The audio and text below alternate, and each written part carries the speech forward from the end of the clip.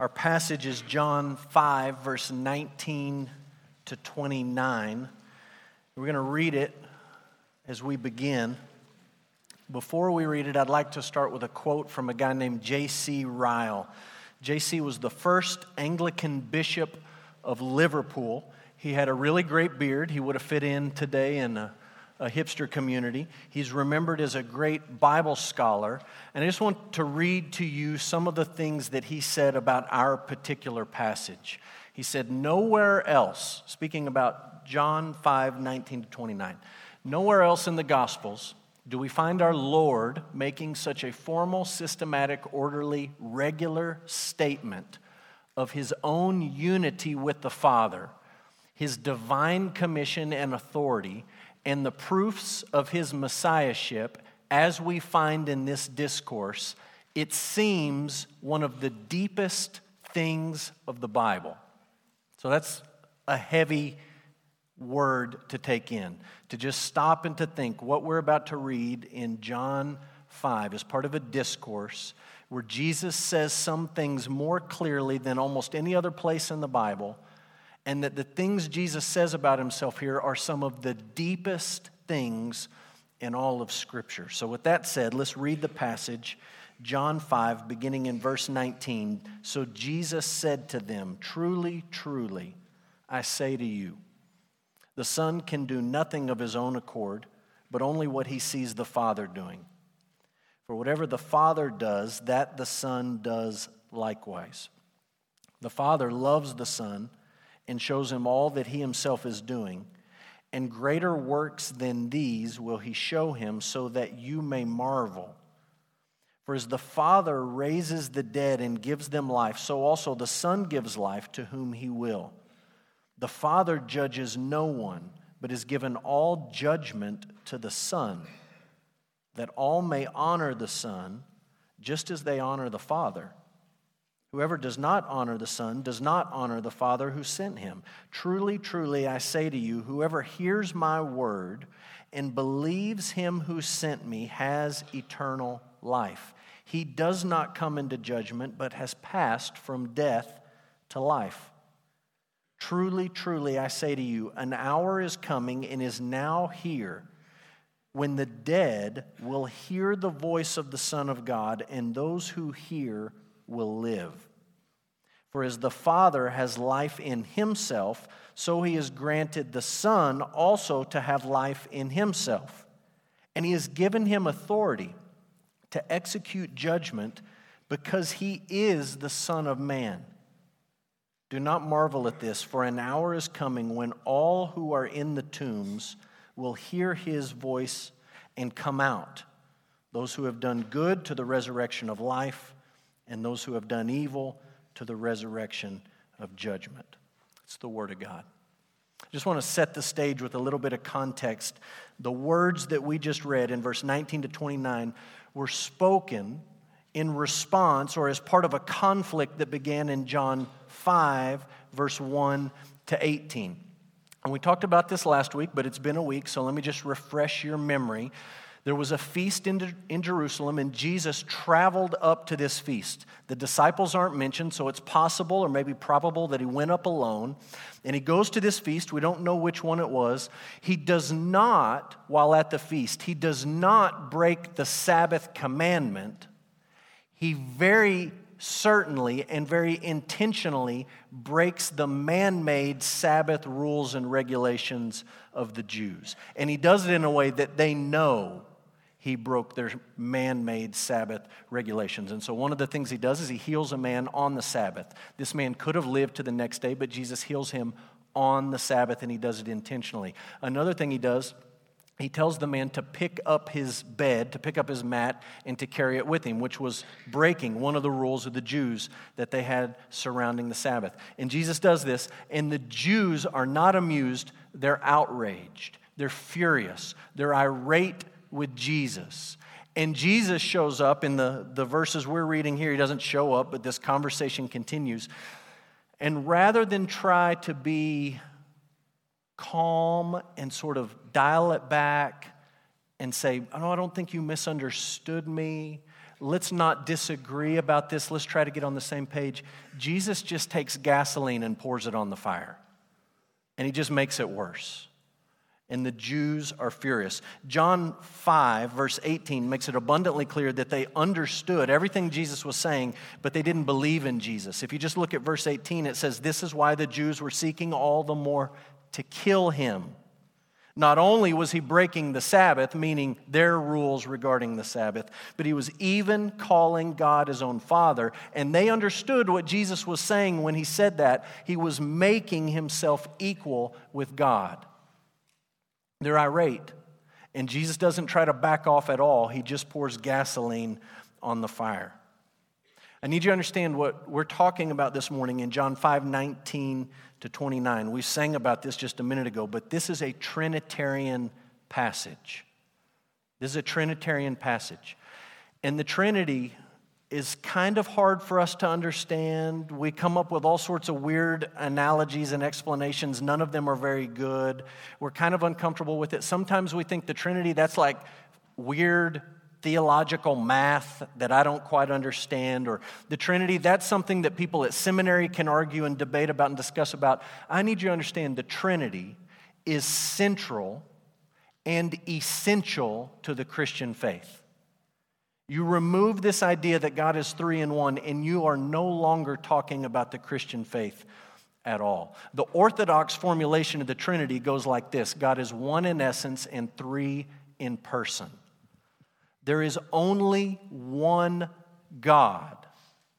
But we read the Scriptures, and as clear as they are that there's only one God, we read that there are three different persons who are truly and fully God: the Father, the Son, and the Spirit. And the Spirit's going to come later in the Gospel of John. He's going to become part of what Jesus is teaching his disciples. In this passage, the focus is on the Father and the Son. And I just need you to understand, this is essential to the Christian faith. You yank this doctrine out, and you're no longer talking about Christianity. It's central and it's essential to what we believe as followers of Jesus. Here's the big idea of the passage. The authority of Jesus is rooted in the identity of Jesus. Jesus' authority is grounded or rooted in his identity, in who he is. And the problem in this passage is not a problem of understanding. The Jews understand everything Jesus is saying. The problem is they refuse to accept that he is who he claims to be. They refuse to accept that Jesus is who he claims to be. And the result is they have absolutely no respect for his authority. And I want you to understand the exact same thing is true for you and me today, thousands of years later. If you don't know who Jesus is, you will never gladly and joyfully submit to his authority. Never. You will defy his authority. You'll grumble about his authority. You'll feel like his authority is oppressive to you and restrictive to you. But when you begin to understand who he is, when his identity is nailed down in your heart and your mind, that changes the way that you relate to him, and it changes the way you think about his authority. Let me tell you a quick story. In the story I'm about to tell you, I'm not trying to make a hero out of anyone, and I'm not trying to make a villain out of anyone. I just want to tell you this story. This is current events. There's a guy named Israel Folau. His nickname is Izzy. He's a rugby player in Australia. I know nothing about Australia. I know less about rugby, but apparently this guy's a big deal. He's a good rugby player in Australia. He also claims to be a follower of Jesus, and he got in trouble over the last couple of weeks because he put something on his Instagram account that people found very, very offensive. All the post was a quotation from Galatians 5. And the post listed out a number of different sins.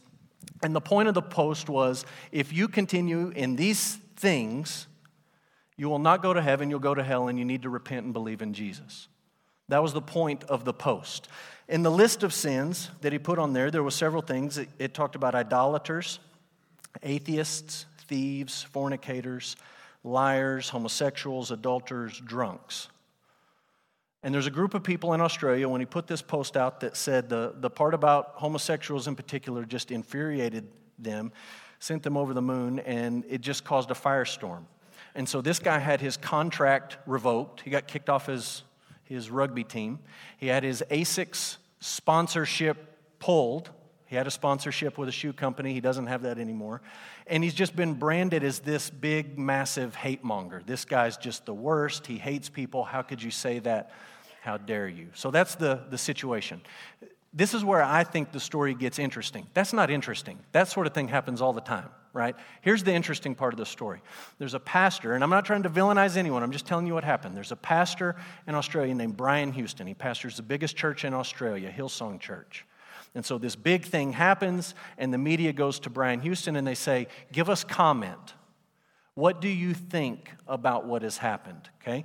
Now, to his credit, Brian Houston initially, in his comment, you can read it on the internet, he initially says, look, religious liberty is important. We should be able to say what we believe. We should be able to express that. No one should be in fear of, losing their job or losing their livelihood because they're just sharing what they believe to be true. And he sort of said some good things there that I think most of us would say, yeah, I agree with that. There should be freedom of speech, and there should be religious liberty even with those you disagree with. That's why you have freedom of speech, right? To protect people whose views aren't exactly popular. Then he went on to say this, and this is what I find a little bit interesting. He said, if you look at the list of sins Izzy listed, there's not too many people he's left out, including Christians. There isn't a person on earth who hasn't told a lie or put something before God, which would be idolatry. He says, while sin is a real issue, the God I know and seek to follow is a God of love. He says that he did not come to condemn the world, he came to save it. That's a quote, a loose quote from John 3:17. Jesus says, I did not come to condemn the world, but I came to save the world. So he quotes John 3:17. As Christians, we would do well to follow the example of the founder of our faith, and he ends with these words, I believe there is a heaven and a hell. But if you study Scripture, you won't read about Jesus screaming to people that they are all going to hell. In fact, Jesus, John the Baptist, and the Apostle Paul all kept their harshest criticism for those who were religious and judgmental. It's interesting. It's an interesting quote. And we could dissect it and we could pick it apart and we could talk about all sorts of different political aspects of it or religious aspects of it. Here's the one piece I want to pull out of that. And I'm not trying to demonize anyone. I just want you to think about this. Of all the verses in the New Testament that Pastor Brian could have gone to, he picks John 3:17. Son of Man did not come to condemn the world, but to save the world. We talked about that verse a few weeks ago. I didn't ask you to strike it out of your Bible. I didn't say it wasn't important. I didn't say, don't listen to that. It's a great verse. Do you remember what John 3:18 says? It says, Jesus didn't come to condemn the world, he came to save the world because the world is already condemned. That kind of changes the way you think about verse 17 when Jesus follows it up and says, I didn't come to condemn the world because I don't need to do that. It's already condemned. And he seems in his response to sort of obfuscate the issue between sin that we acknowledge as sin and we repent of and sin that we say is not actually sin at all and we celebrate. There seems to be a little bit of confusion on that issue. And while he goes to John 3, he didn't quote John 5. And we just read John 5, 19 to 29. And Jesus says repeatedly in this passage, the Father has given judgment to me. How does John 5 fit into that situation? Look, the point this morning, and the point with what we do on Sunday mornings in this room or in Sunday school classes, the point with what you do at home is not to go home and to learn how to cherry pick verses to prove my agenda or your agenda or anyone else's agenda. Anyone in the world can open this book, do an easy Google search, find the verses that seem to support or support their viewpoint. Anyone can do that. The point is to say, will you listen to the whole counsel of God? Will you listen to Jesus when he says things about himself that aren't comforting and encouraging and popular and shared frequently on social media? Will you listen to Jesus when he says things like this? When the people that were listening to him originally were literally planning to murder him, they were so irate. And Jesus doesn't back off, he just pours gasoline on the fire. Will you listen to Jesus when he says those things? And so the question this morning is very simple. What does John 5:19-29 teach us about who Jesus is? We've talked about John 3. We're going to work all the way through the gospel, verse by verse, chapter by chapter. But this morning, this is our passage. What does it teach us about who Jesus is? Number one, it teaches us that Jesus is God. Jesus is God. It runs through the whole text. And the way that Jesus describes it here is he says, all the things the Father does are things that I do. And the Jews know exactly what he's saying. He's taking all of these actions that belong to only the Lord Yahweh, the God of Israel, and he's saying, guess what? I do the same things. So in verse 19, he just says, what the Father does, I do. In verse 29, he says, the Father gives life and I give life. In verse 23, he says, the Father's worthy of honor and I'm worthy of honor. In verse 26, he says, the Father has life in himself and I have life in myself. And the kicker comes in verse 27. Jesus says, I am the Son of Man. He, the Father, has given him, the Son, authority to execute judgment because he is the Son of Man. And when Jesus said the Son of Man, everyone listening to him knew he's talking about Daniel 7. Daniel 7 says this, I saw in the night visions, and behold, with the clouds of heaven there came one like a Son of Man. This is what Jesus is talking about. This one like a Son of Man, he came to the Ancient of Days and he was presented before him. And to him, to the Son of Man, was given dominion and glory and a kingdom that all the peoples, all the nations, all the languages should serve him. And his dominion is an everlasting dominion which shall not pass away, and his kingdom one that shall not be destroyed. And Jesus is saying to these guys who already want to kill him, that's me. That's me. And when you read it in Daniel 7 and you read it in John 5, this is Trinitarian language, right? People may object to you. The word Trinity is not in the Bible. This is Trinitarian language. There is equality here between the Father and the Son. They do the same things. They possess the same things. They are both worthy of honor and glory, and they both rule and reign over a kingdom. There's equality, but there's also distinction. The Father is not the Son, and the Son is not the Father, and neither of them are the Spirit. There's equality in distinction. One in essence, three in person. And the people listening to Jesus refuse to believe it. They absolutely cannot take it in. For the last couple of weeks, I've been a little bit grouchy. I've been yelling at people.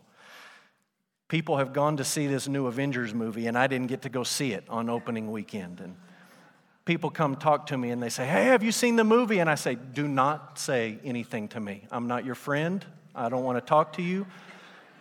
Don't look at me that way. Just don't text me. I'm blocking you on everything. Don't. And I wanted to see it. And I'm not going to ruin it for you. You have at least another week till I start using it as sermon illustrations and ruin it for you. So I'll give you one more week. Here's the point.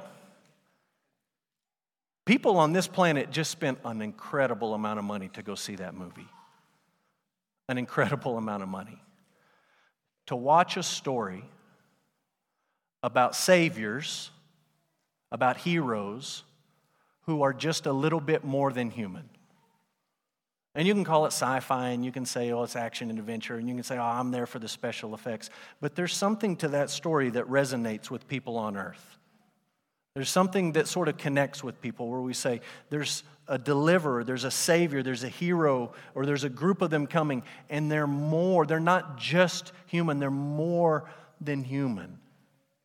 Look, that kind of story resonates with us because it's a faint echo of the true story that we're reading about in John chapter 5 of a hero sent from another land to save people who was more than just a mere human.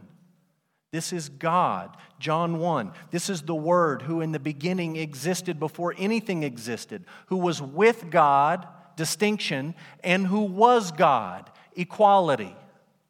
He made everything. And he became flesh and he tabernacled among us. He lived among us. And he came that we might have life, that we might be born again. We're dead in our sins, and he came that we would have life.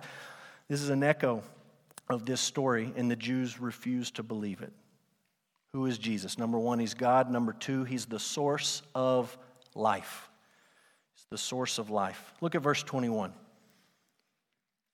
As the Father raises the dead and gives them life, so also the Son gives life to whom he will. I just want you to think about that part of what Jesus says. The Son gives life, the Father gives life, and the Son does that too, and he gives life to whoever he will. You hear Jesus say that, and you almost want to ask the question, well, why do you get to give life to whom you will? Why is that your decision? Why is that your prerogative? And I think really the answer is pretty simple. It's his.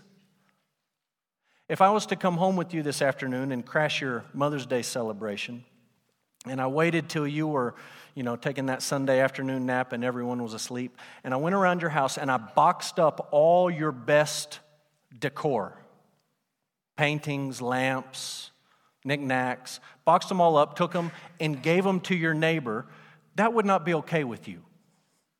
You would say, that's my stuff. That belongs to me. You don't get to do what you want to do with my stuff. That's my stuff. Now, if I go home this afternoon and I put my kids to bed and let my wife take a Mother's Day nap, and then I want to box up all the stuff in my house and give it to somebody, you say, well, whatever. Kind of weird. That's your stuff. You can do what you want to do with it. That's Jesus' argument here. Life belongs to the Father. Life belongs to the Son. It's theirs to give. We don't have any claim on it. It's not ours to do with what we want to do with. It's theirs.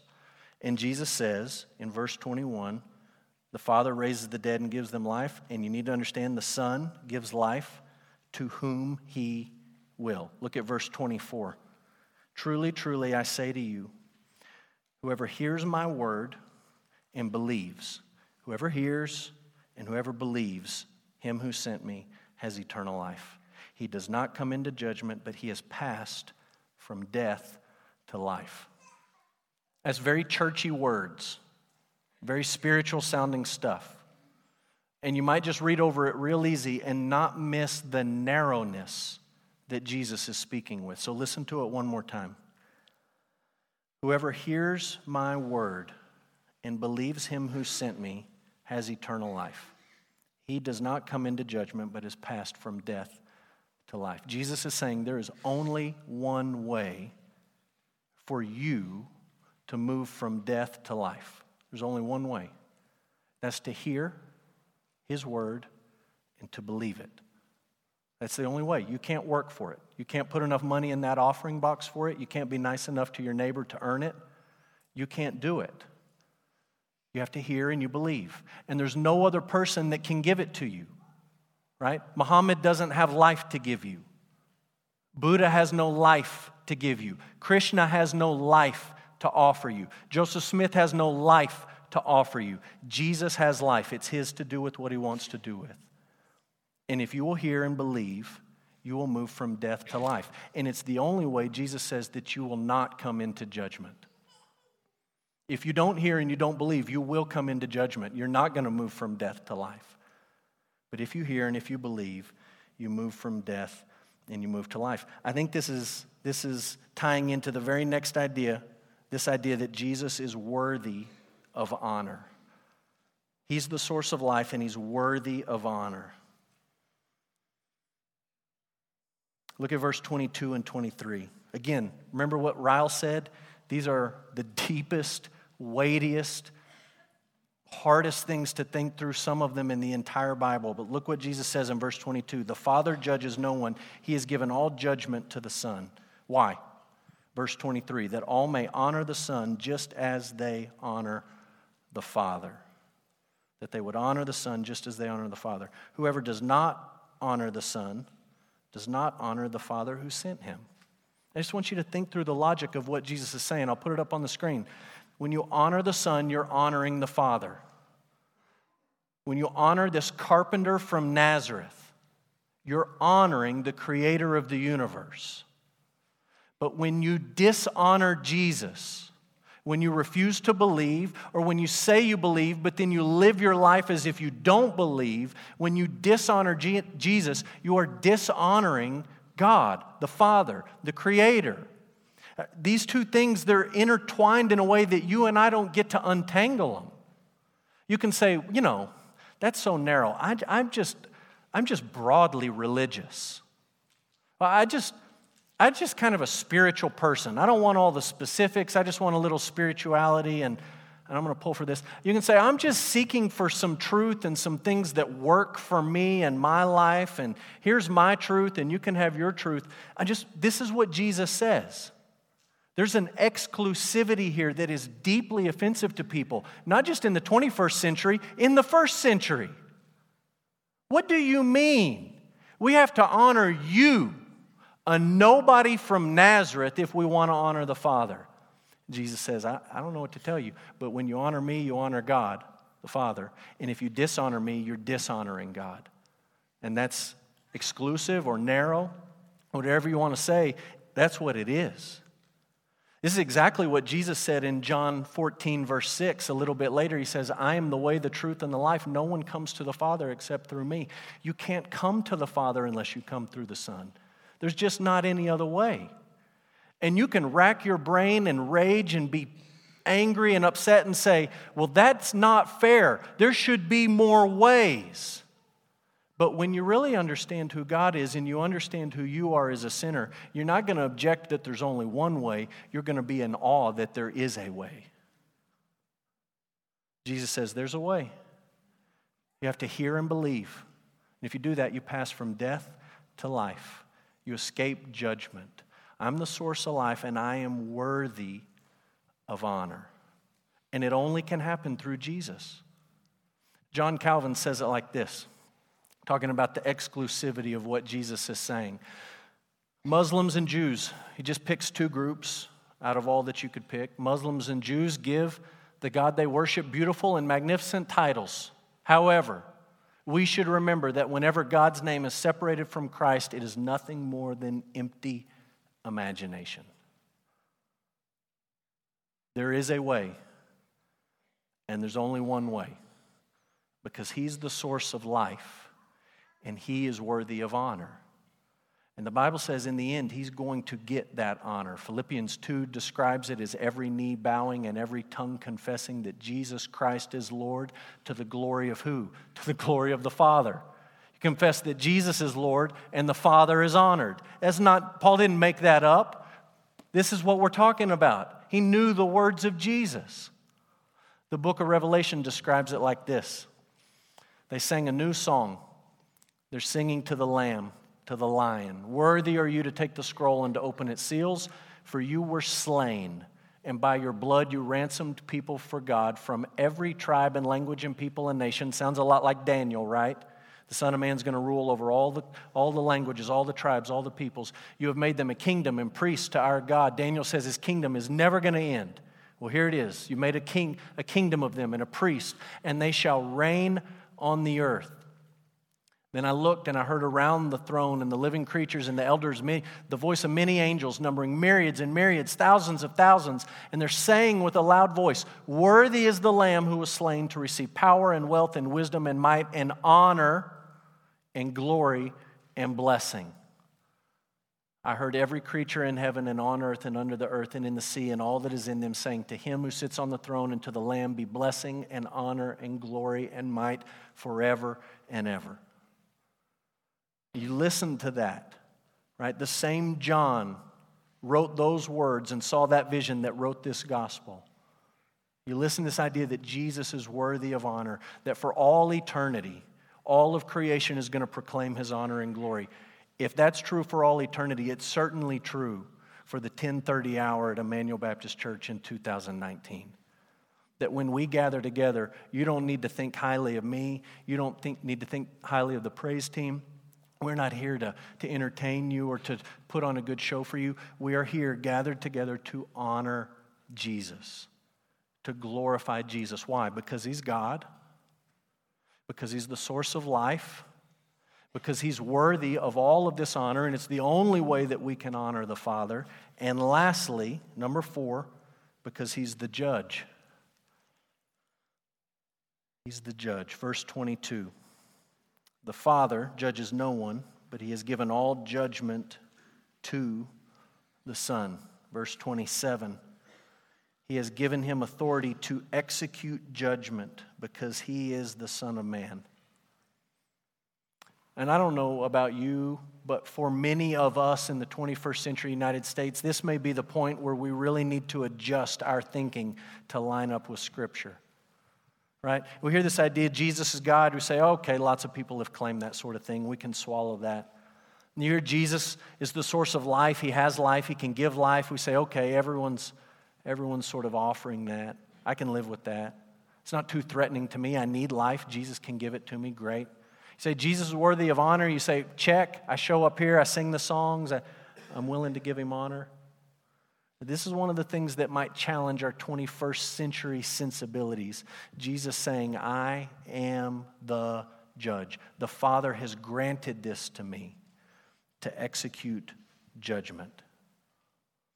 I think you listen to Jesus in these verses talk about his role as the judge, and it doesn't negate what he said in John 3:17 at all. John 3:17 is true. It's gloriously true that the Son of Man did not come to condemn the world. He came to save the world. He came to save us because we were condemned, left to ourselves. He didn't need to do that. It had already been done by us. He came to save us. And you couple that truth with the very next verse, John 3:18 and 3:17, they go together. He came to save. We were already condemned. And you couple John 3 with John 5, and you say, yes, he came to save us, but in the end, he's going to be the judge. And I think the challenge for you and me is not to just cherry pick one verse here or one verse there to say, well, the Jesus I know fits this one verse. But rather, to take what we think about Jesus and to make it fit what the Bible says about him. And Jesus says here, the Father has given judgment to the Son. I don't want you to miss the irony of all this in the flow of the story. When Jesus says the Father has given judgment to me, he's granted it to me, he's looking at a group of fellas who have effectively already put him on trial. They've made up their mind about Jesus, and they're already seeking to put him to death. He isn't who he claims to be, and we're going to be done with him. And John doesn't want you to miss the irony. I don't want you to miss the irony that here are these mere mortals putting the judge on trial. And they don't have eyes to see it, and they don't have ears to hear it. And I pray this morning that you do. I pray that the Spirit of God would open your eyes to the truth, open your heart to the truth. That you and I wouldn't come and try to make the Bible fit what we think Jesus should be like, that we wouldn't try to make the Bible fit sensibilities and thoughts in the 21st century, that we wouldn't pull one verse here and one verse here and ignore entire chapters, but that we would come humbly and that we would hear Jesus. Jesus says, if you hear and if you believe, you don't need to critique, you don't need to edit, you need to hear, you need to believe.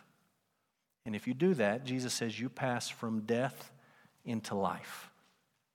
From death to life. And you will not come into judgment. So I'm going to ask you to bow, and I want to pray for you as we end this morning.